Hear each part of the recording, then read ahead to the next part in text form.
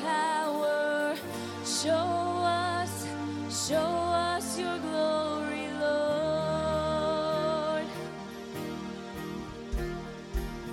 Show us your glory. Show us your power. Show us your glory, Lord.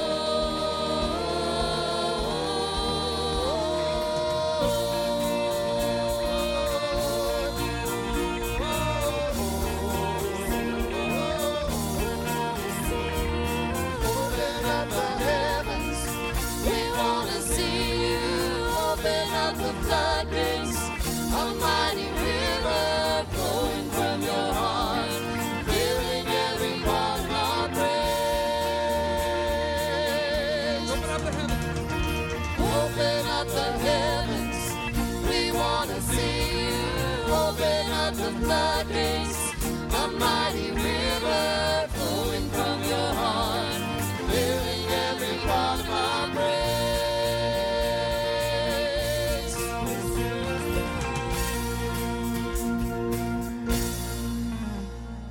Yes, amen.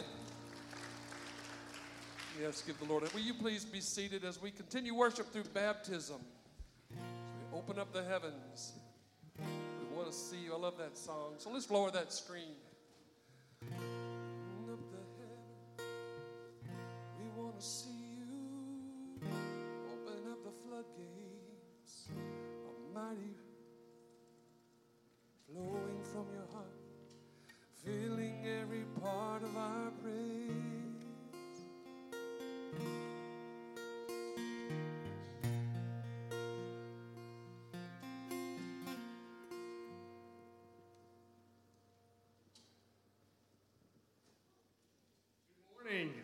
It's a joy this morning to share in baptism and have two brothers this morning, twin brothers, Carter and Kason Mulligan, and they are the sons of Chris and Kayla Mulligan. And on Christmas Eve, after one of our Christmas Eve services, these two guys came up to me and said, "We want to ask Jesus into our heart." We talked and we prayed together there on Christmas Eve. That's pretty good Christmas Eve, isn't it, when you invite Jesus into your heart? And so now they come to be baptized to confess that before you, that faith in Jesus. If you're family or friends of Carter's or Kason's, would you stand up in their honor, please? We're so glad you're here. Thank you for coming. Thank you. You've got family, friends. You may be seated. We're glad that you could be here today for this. First of all, this is Carter. And Carter, will you confess before your friends and your church family, Jesus is Lord? Jesus is Lord. On your confession of faith in Christ, I baptize you, my brother, in the name of the Father, and of the Son, and of the Holy Spirit. Amen.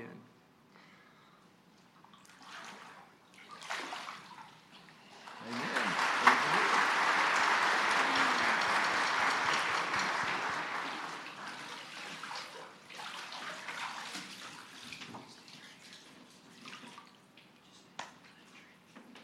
And this is Kason Mulligan. And Kason, will you confess Jesus is Lord? Jesus is Lord. On your confession of faith in Christ, I baptize you, my brother, in the name of the Father, and of the Son, and of the Holy Spirit. Amen. Amen. Praise the Lord. Amen.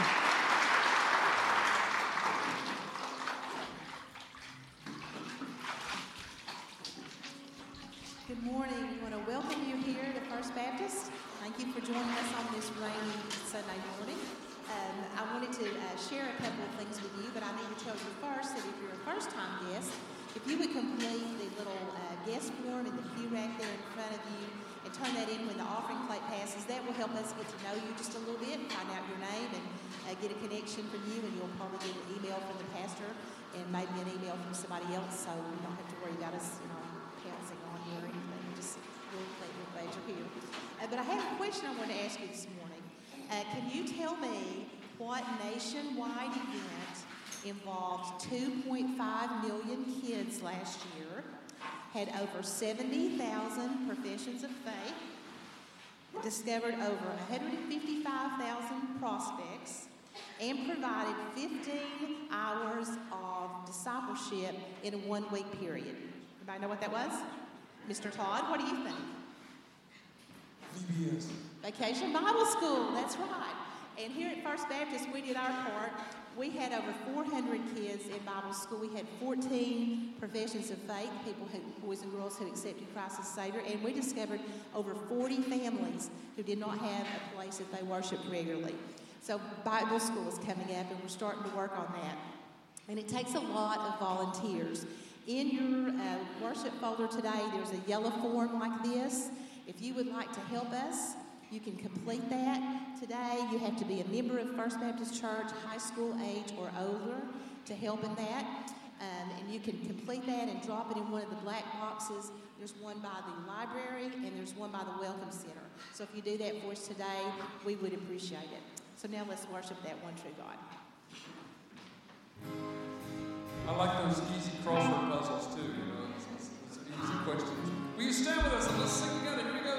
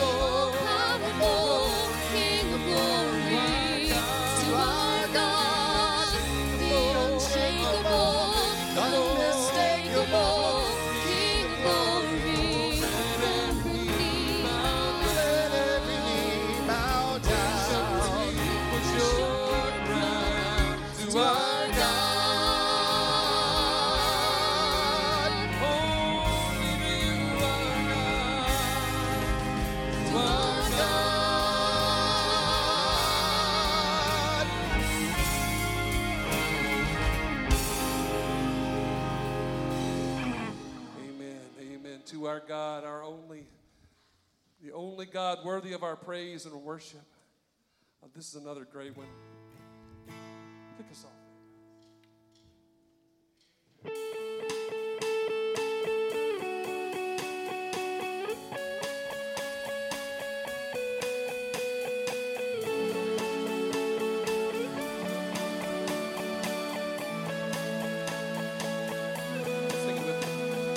Water you turned into wine. Open the eyes of the blind. There's no one like you. No one. None like you. Into the darkness you shine. Out of the ashes we rise. There's no one like you. None like you. Our God is greater. Our God is stronger. God, you are higher than any other. Our God is healer, awesome in power. Our God, our God. Oh.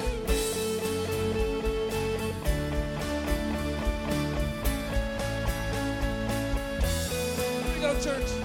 Into the darkness you shine. Out of the ashes we rise. There's no one like you. None like you. Our God is greater. Our God is greater. Our God is stronger. God, you are higher than any other. Our God is healer, awesome in power. Our God, our God. Oh, our God is greater. Our God is stronger. God, you are higher than any other. Our God is healer, awesome in power. Our God, our God.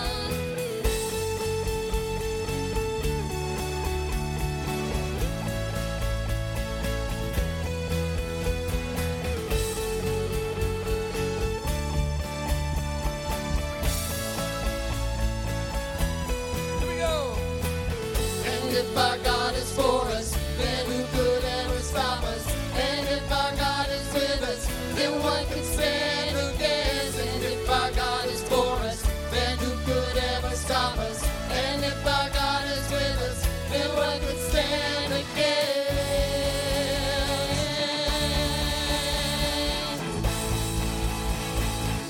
What can stand against?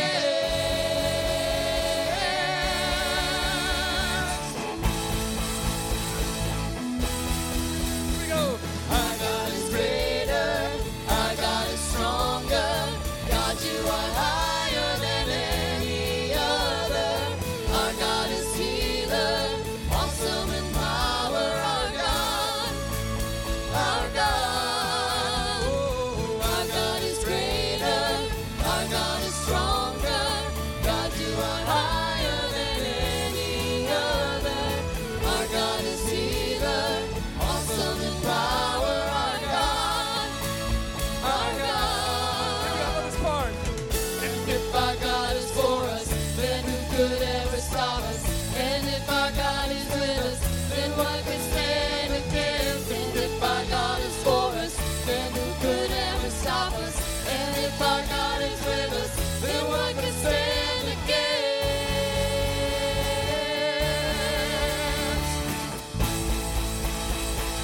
Then what can stand against?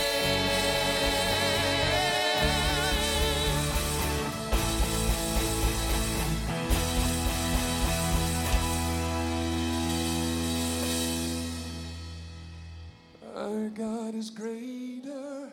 Our God is stronger. God, you are higher than any other. Our God is healer, awesome in power. Our God, our God. Sing it, church. Let me hear you. Our God is greater, our God is stronger. God, you are higher than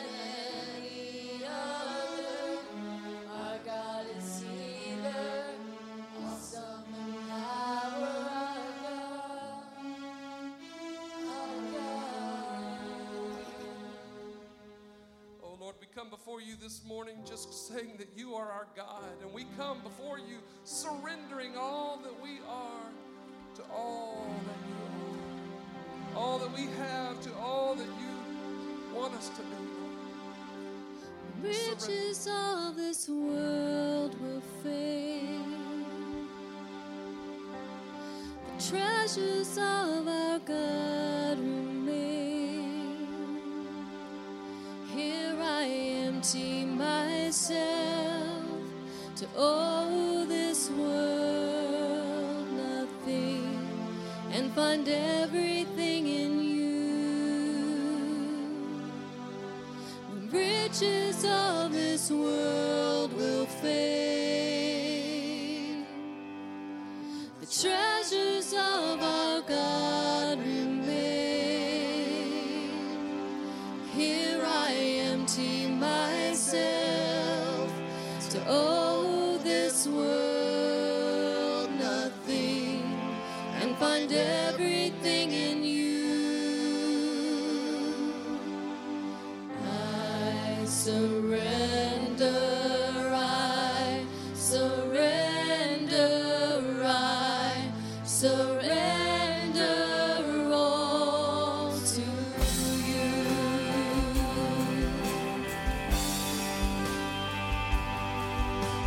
Take my life as sacrifice. You alone I'm satisfied. Here I empty myself to owe this world nothing and find everything in you.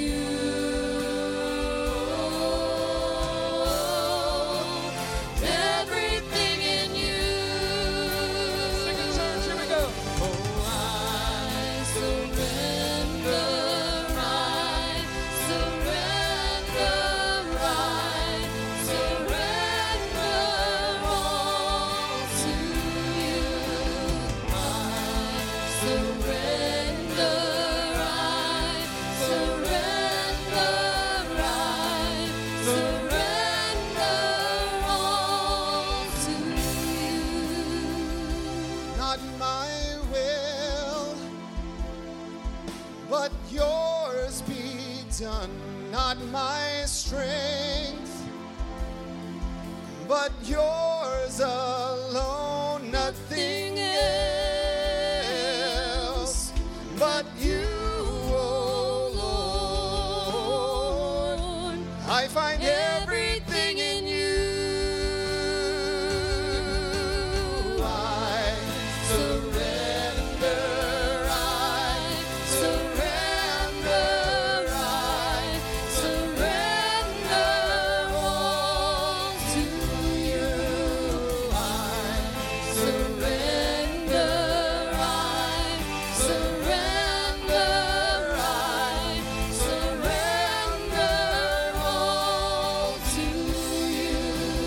I surrender,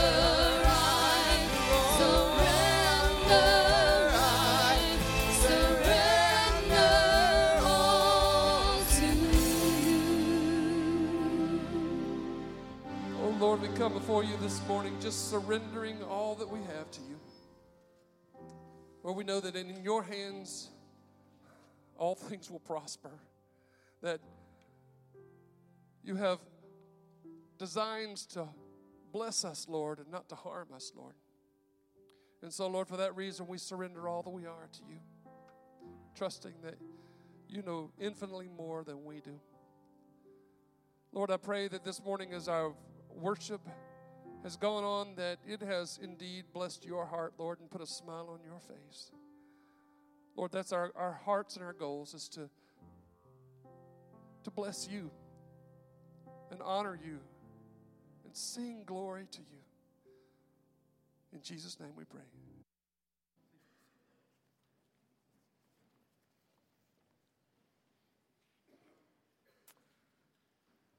Good morning. Good to worship today. Good to see each of you here. I'm sharing a series of sermons from the last book in the Bible, the book of Revelation. And I'm sharing the 7 themes from the book of Revelation. We're not going to get lost in all the details. A lot of the details of the book we don't understand. Easy to get bogged down and just not know what it means. But the big themes are clear in the book of Revelation. And so I'm sharing the big overall themes, the message of the book, because it's such an encouraging message for Christians. We saw in chapters 1 through 3, let me just review for a moment. This is our 3rd week in this book. If you're new with us, we're so glad you're here today. Chapters 1 through 3 is the foundational vision. The theme of that vision is Jesus is alive and walking among his churches. Jesus died and rose again, and he's alive. And he's present here on earth, especially in his church. And so if you want to know Jesus, you need to be in his church. And he knows and cares what's going on in churches. He knows about your life. What we do in church is important because Jesus walks among his churches. Then last week, chapters 4 and 5, we looked above the waterline at what was going on in heaven. And God gave John a vision of heaven, and the theme there is God is on his throne and Jesus is in control of history. And so God is sovereign, he's always on his throne, and Jesus is the one who is able to guide our world to God's appointed destiny. We can be encouraged by that. Today we come to the big middle section of the book. It spans from chapters 6 to 18, and we're going to spend 3 weeks on this big section in the middle. It's the toughest section to understand, but we're going to get 3 clear themes throughout this section. This is sort of a trilogy of sermons. Hope you'll come every week because they sort of fit together. And today, what we're going to learn from these chapters is the theme that evil is strong and will temporarily conquer God's people. Now, here's sort of a turn in our story. You know, in every story, English people will tell you this, there's a theme and characters, and then there is a conflict, and then a climax and a resolution. You know that's true in every movie that you watch, every book that you read, every epic. It's true in Toy Story. It's true in Shrek. It's true in Star Wars. It's true in the super Marvel comic movies. It's true in Guardians of the Galaxy. It's true in every story. There's a theme, and then there's the characters introduced, and then there's a conflict. And they don't just move happily. Superman hits his kryptonite, doesn't he? There's a problem there. Well, that's where we are today. If you want it in Star Wars terminology, we've seen The Hope Arises. That was the original of the 3 Star Wars movies. Now, the second movie is The Empire Strikes Back. That's where we are today. The Empire Strikes Back. There's evil.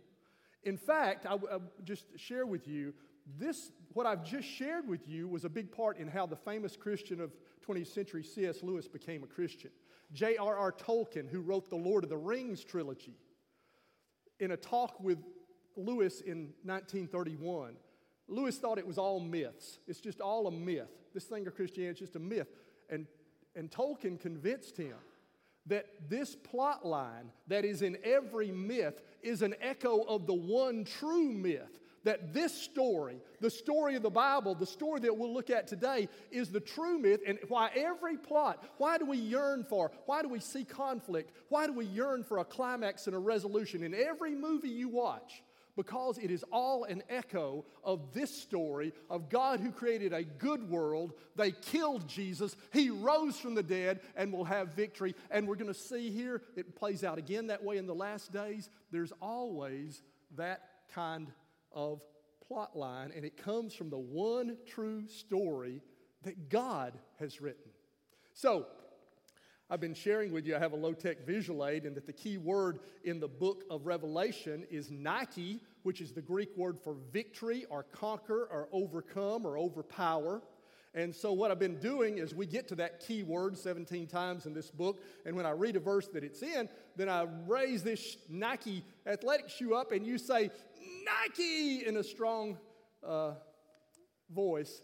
But today, here's the twist in the story. We're still going to see the word Nike, but the 2 times today that I'll read the word Nike, it's used of the enemy. It is used of the forces of evil who temporarily conquer God's people. And so I'm still going to raise the shoe. We're still going to say Nike a couple of times, but with less enthusiasm today. It's just sort of Nike today. You get it? Because this is the conflict. This is the turn in the story. This is when the empire strikes back.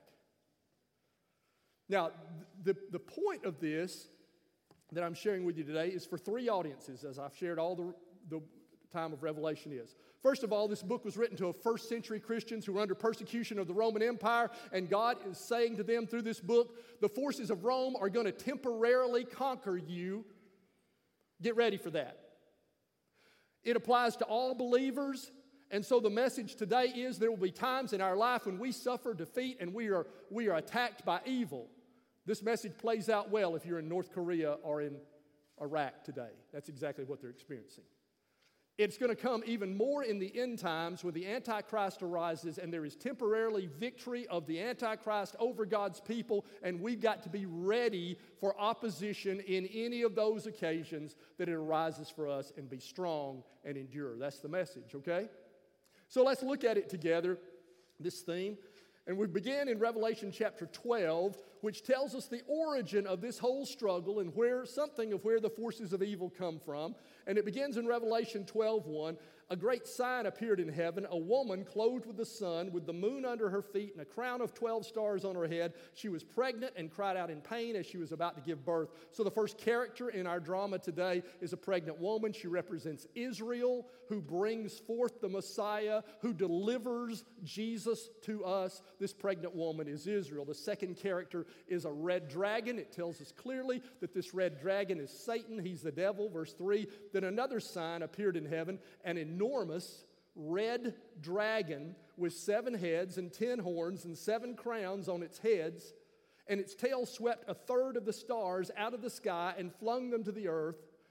So we don't know all the origin of Satan. Apparently he was an angel. He's a created being, a spiritual being created by God who rebelled, who sinned, who turned against God. Some think that he swept a third of the stars out of the sky with his tail refers to the fact that perhaps a third of the angels became demons and followed him. We don't know that for sure. It's very cloudy. It's possible. But in somehow before time, this force of evil rebelled against God, and it's the source of this battle that we're in now.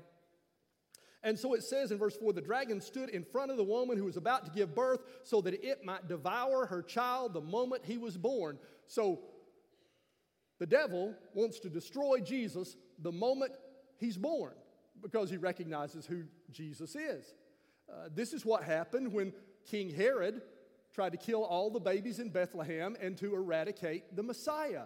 Below the waterline, here's Herod, a person acting to prevent a competitor, but above the waterline, in the heavens, it is this red dragon, it is Satan who wants to devour the child the moment he's born, you see? Well, it says in verse 5, she gave birth to a son, a male child, who will rule the nations with an iron scepter. That's from Psalm 2. It's a phrase that refers to Jesus. He's going to rule the nations. And her child was snatched up to God and to his throne. And so we swept all the way from the birth to the ascension of Jesus right there in that one phrase. So Mary delivered Jesus. God protected his son. He accomplished his work on earth, his death and resurrection, and he ascended into heaven. Then it says in verse 7, then war broke out in heaven. Michael and his angels fought against the dragon, and the dragon and his angels fought back. But he was not strong enough, and they lost their place in heaven, and the great dragon was hurled down, that ancient serpent called the devil or Satan, who leads the whole world astray. He was hurled to the earth, and his angels with him. So above the waterline, at the death, resurrection, and ascension of Jesus, this is heavenly warfare going on. This was the big conflict, the defeat of Satan. And we just don't understand. We don't have any glimpses into this much. Here's just one glimpse. But there's war between Michael and his angels. There's war between good and evil. And something changed at the death, resurrection, and ascension of Jesus. You remember if you read the book of Job, Satan has some access to the throne room of God, and he's tempting Job and accusing him, and it sounds strange to us, but now he has been hurled to earth. He doesn't have that access apparently anymore after the first coming of Jesus. There has been a battle, and Jesus defeated him, and he's been hurled down to the earth, and something has changed. The problem is now he's hurled down to earth, and that's where we live, right? So look at verse 13. When the dragon saw that he had been hurled to the earth, he pursued the woman who had given birth to the male child. Here's the persecution of Israel and of the Jewish people throughout the ages, summed up in this verse. But it says in verse 16, but the earth helped the woman by opening its mouth and swallowing the river that the dragon spewed out of his mouth. How did the earth help the woman and protect her? The Jewish people were dispersed, the diaspora, and they were scattered. New York City and all Western Europe and Eastern Europe and all of these places have large Jewish populations, and the earth swallowed up the Jewish people to protect them from the dragon, and the scattering of the Jewish people enabled them to survive the terrible persecution of the dragon. Now here's the last verse, verse 17, or last verse in this chapter. Then the dragon was enraged at the woman and went off to wage war against the rest of her offspring, those who keep God's commands and hold fast their testimony about Jesus. Well, that's why you and I have so much trouble right there, isn't it?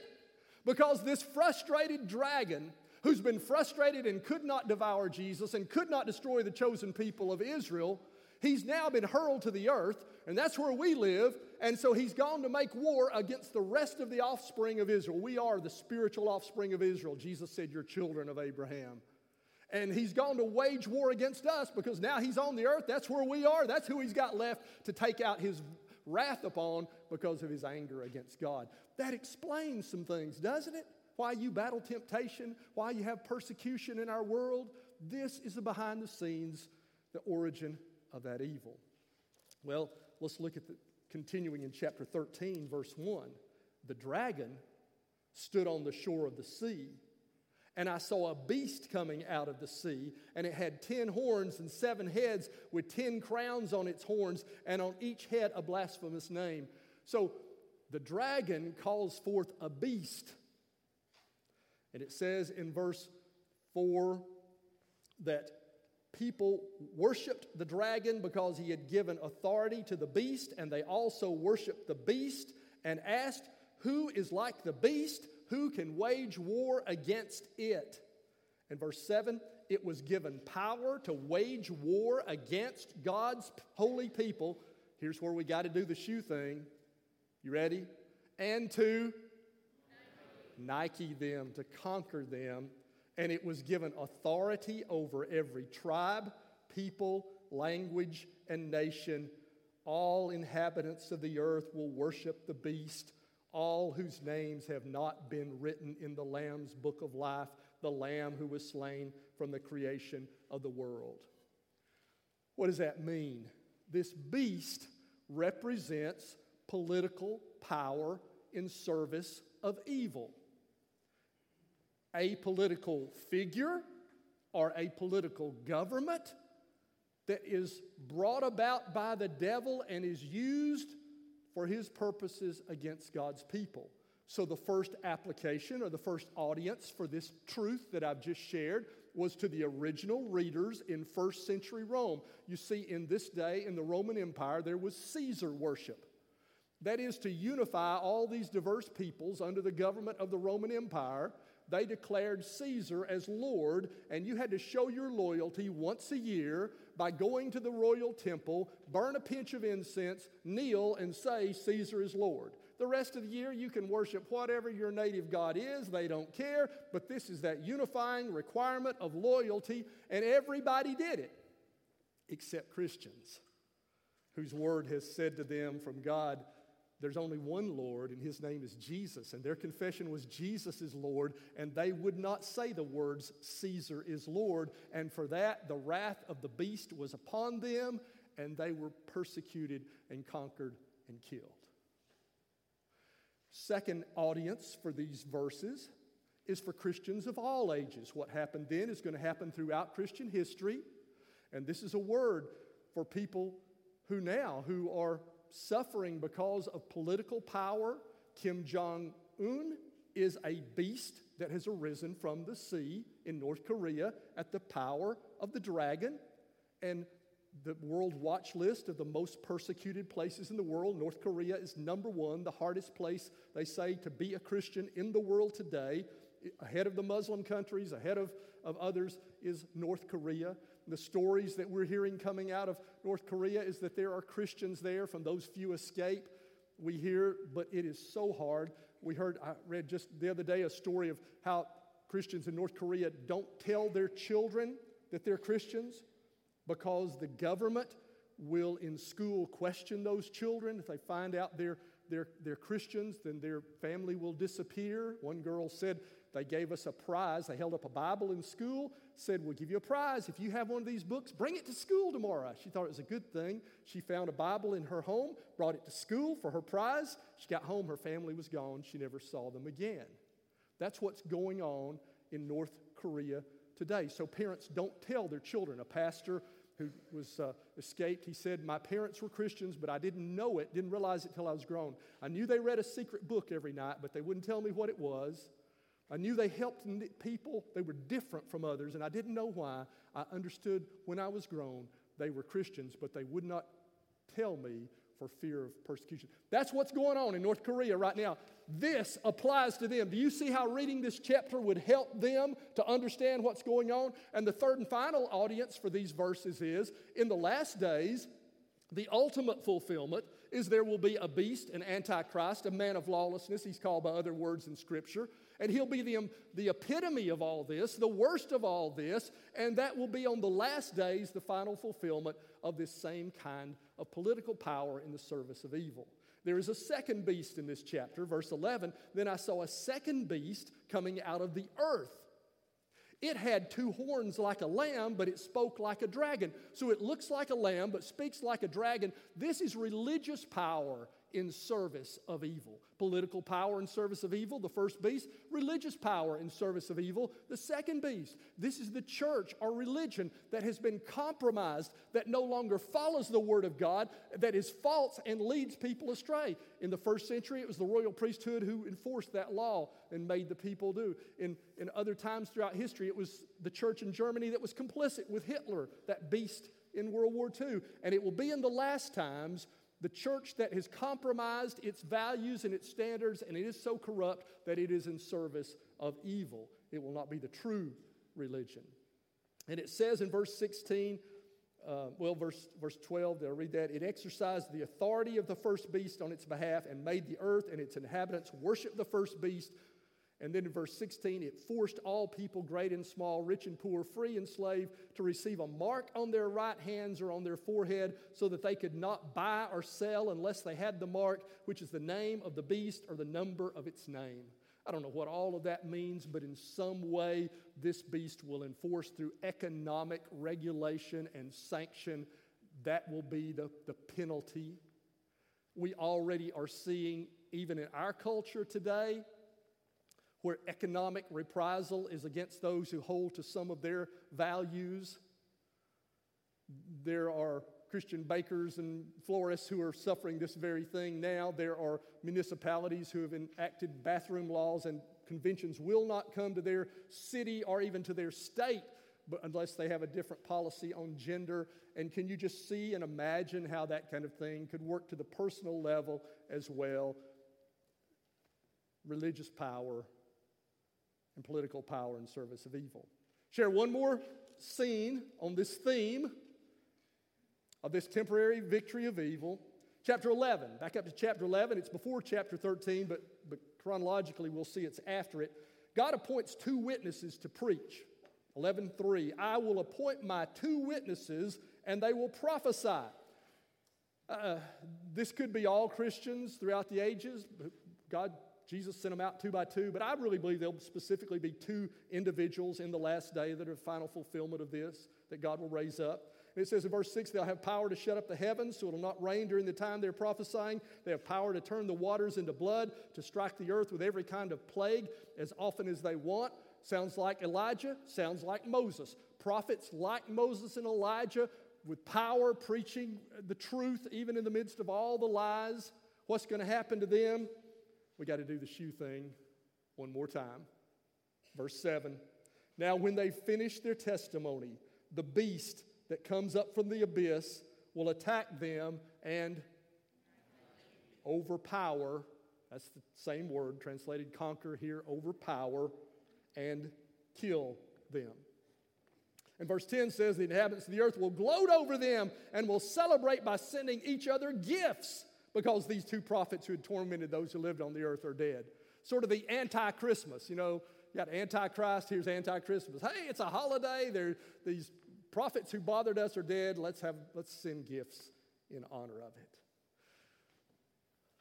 What do we learn from this? What do we apply for our lives? Let me suggest 3 applications to you. Number 1, evil is strong, don't take it lightly. The message here is that there are forces of evil in our world and they are strong, and don't take it lightly. And the danger of some of us is we're overconfident in our ability and we underestimate evil and we play with temptation and we flirt with danger and we're not diligent in our relationship to God and to His Word, and we are on thin ice because we do not realize how strong the forces of evil are. Don't take it lightly. Be strong. 1 Corinthians 12:10 says, if you think you are standing firm, be careful that you do not fall. That's the first application. Evil strong, don't take it lightly. Stay close to the Lord. Number 2, we're in a war. Expect to get shot at. That's not good grammar, that sentence, I know. You English people rework it for me, okay? But you know what? Expect to get shot at, okay? Sometimes we act like, oh, why am I having all this trouble? God must not love me. Hey, we're in a war. When you're in a war, there's somebody after you, right? So just acknowledge that. We're going to get shot at sometimes. We're going to have some trouble, and we're going to lose some battles. We're not going to lose the war, but we're going to lose some battles. You see it here in these verses? It's going to be true. And so don't be discouraged. Take the long-term view, but understand that opposition. Number 3, there are only 2 sides in the battle. You must choose a side. There are only 2 sides in the battle. And you can choose, but you must choose. Now, as long as things are going well, you can be ambivalent. You can ride the fence. That's why a lot of people in America, that's where we are. We're not against God. We're not really for God. We just, But in North Korea, you can't ride the fence. You're either going to deny Him or confess Him. In Iraq and in parts of India today, you don't ride the fence. When things get tough, we won't ride the fence. It'll prove us in one direction or another. I remember years ago in Kentucky, University of Louisville was playing the University of Kentucky in a basketball game, 2 basketball powerhouses. The governor of Kentucky went to the game, didn't want to offend either side. They were both part of his state. And so he had a special suit made, cardinal red on one leg of the pants and one half of the jacket, Kentucky blue mist on the other half. And he wore that suit to the game, and he sat on one side the first half and sat on the other side the first half to be fair to everybody. You know what happened? They all booed him. Both sides booed him. He didn't win. He lost by that trying to be all things to all people. You can't be all things to all people. At school, you're not going to please in every group. In your work, you can't be all things to all people. You're going to have to choose a side. And at some point, it becomes very necessary. Where are you in that battle? Well, I can't leave it here. We got to go back to our key verse and do it right one more time, okay? Revelation 17:14. Let's leave with the long-term view. Some of you might not come back next week. You're traveling or whatever. I don't want you to leave with this. I want you to leave with the end of the story. So we're going to jump ahead and see it one time, okay? Here we go. They will wage war against the Lamb, but the Lamb will triumph over them because He's Lord of Lords and King of Kings, and with Him will be His called and chosen and faithful followers. That's the end of the story, the resolution of the conflict. And you hang on. You be faithful. You stay close to the Lord. You don't underestimate evil. You expect opposition, because that's the end of the story. Would you stand together with me? We're going to have a time of commitment. Where are you in this battle, this war? Maybe you're sort of been beat down and you need to be encouraged today to understand it's not abnormal. It's a normal part of this spiritual warfare. Maybe today you've been sort of ambivalent. You need to stake out a territory on one side or the other. Maybe today you would say, I will confess Jesus is Lord. Whatever the consequences, that may not be an easy confession at some point in the lives of some people here. But it's the best confession. It's the true confession. Would you say, no matter the cost that will bring, count the cost. I take my stand with the one who's King of Kings and Lord of Lords. Regardless of the price, I stand with Jesus. I will confess in the waters of baptism as was done today. If so, I'm going to invite you to walk down one of these aisles and meet me here at the front. If you need a church home, you need to be in a church. Don't try to do this alone. That's not a good battle to wage. You need to be in a church. If you want a church home, we'd welcome you. You come forward, join our church. Need somebody to pray with you about some things going on in your life. Somebody would be glad to do that. Let's sing together. The riches of this world will fade. The treasures of our God remain. Here I empty myself to owe this world nothing, and find everything in you. The riches of this world will fade. The treasures of our God remain. Here I empty myself to owe this world nothing, and find everything in you.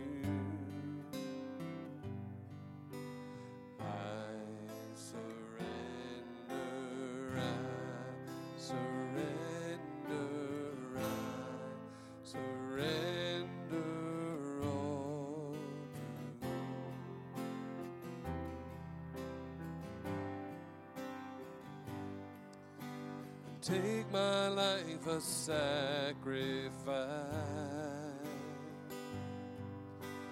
In you alone I'm satisfied. Here I empty myself to owe this world nothing, and find everything in you. Oh, everything in you.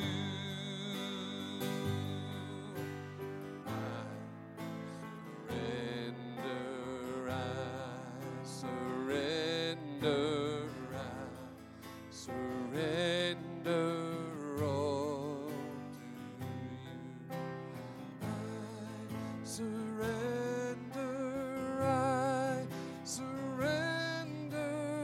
I surrender all to you. Thank you. Would you be seated, please, for a moment more? We're going to give our offerings now in worship. If you're a guest with us and you have a guest card, we invite you just to place that there and let that be your offering.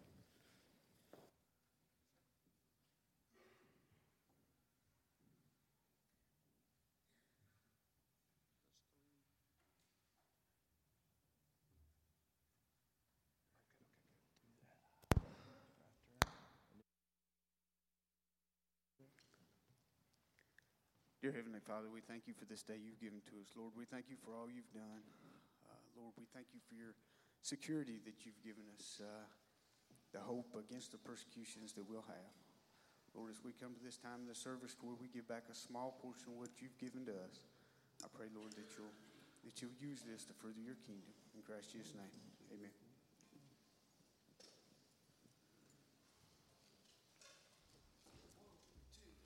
There's revival and it's spreading like a wildfire in my heart. Sunday morning, hallelujah, and it's lasting all week long. And you hear it, can you feel it? It's the rhythm of a gospel song. Oh, once you choose it, you can't lose it.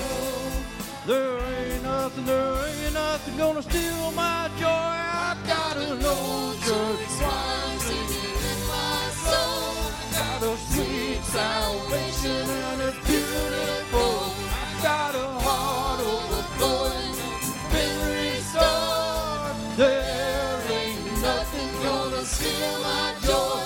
No, there ain't nothing gonna steal my joy. When the valleys that I wander turn the mountains I can't climb. Oh, you are with me, you never leave me. 'Cause there ain't nothing gonna steal my joy. I've got an old church choir singing in my soul. I've got a sweet salvation and it's beautiful. I've got a heart overflowing, it's been restored. There ain't nothing gonna steal my joy. No, there ain't nothing gonna steal my joy.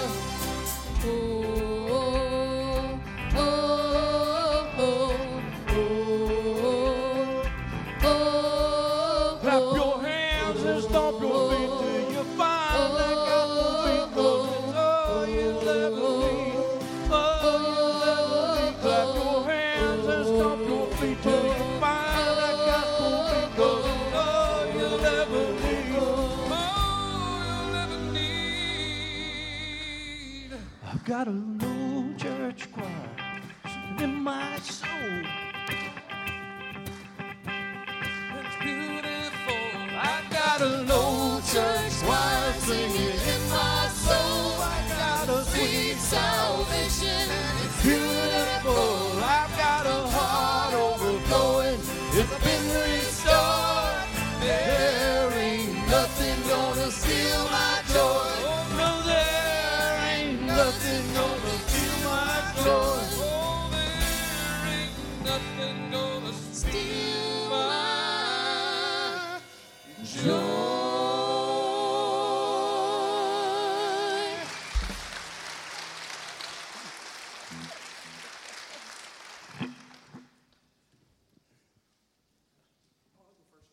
Hey, today at 4 o'clock to 5:30, we're going to be doing auditions for our variety skit, our variety show. That's for students. That's from students from middle school all the way up through college. And so come today at 4 o'clock with your auditions. Now, if you're probably sitting there thinking, well, I haven't got anything, or I've got something in mind, but I'm not ready to do it. Come anyway. Today is the day to brainstorm and get some ideas about what we're going to do. So come today at 4 o'clock, and let's put this variety show together. I think it's going to be a lot of fun. One other final reminder about summer trip deposits are due today for students. And we'd love to invite you to come and be a part of a connection group. If you're unsure of which one you would go to, as you exit the doors, head down to your left to the welcome desk, and they've got a list of classes that you could participate in and a community that you could be a part of. And so we want to invite everybody to stay and be a part of a connection group. If you're a first-time guest with us, we also would love for you to go down to that welcome desk to your left, and our pastor's got a small gift for all first-time guests. Let's close in prayer. God, we thank you that amidst the turmoil that we can focus on you and we can put our faith in you and we can have trust in you. And despite the present circumstances around us, we know that you're in control of all things. God, we thank you for your love and for your grace and your goodness in our lives. It's in your son's name we pray. Amen. I've got an old church choir singing in my soul. I've got a sweet salvation and it's beautiful. I've got a heart overflowing. I've been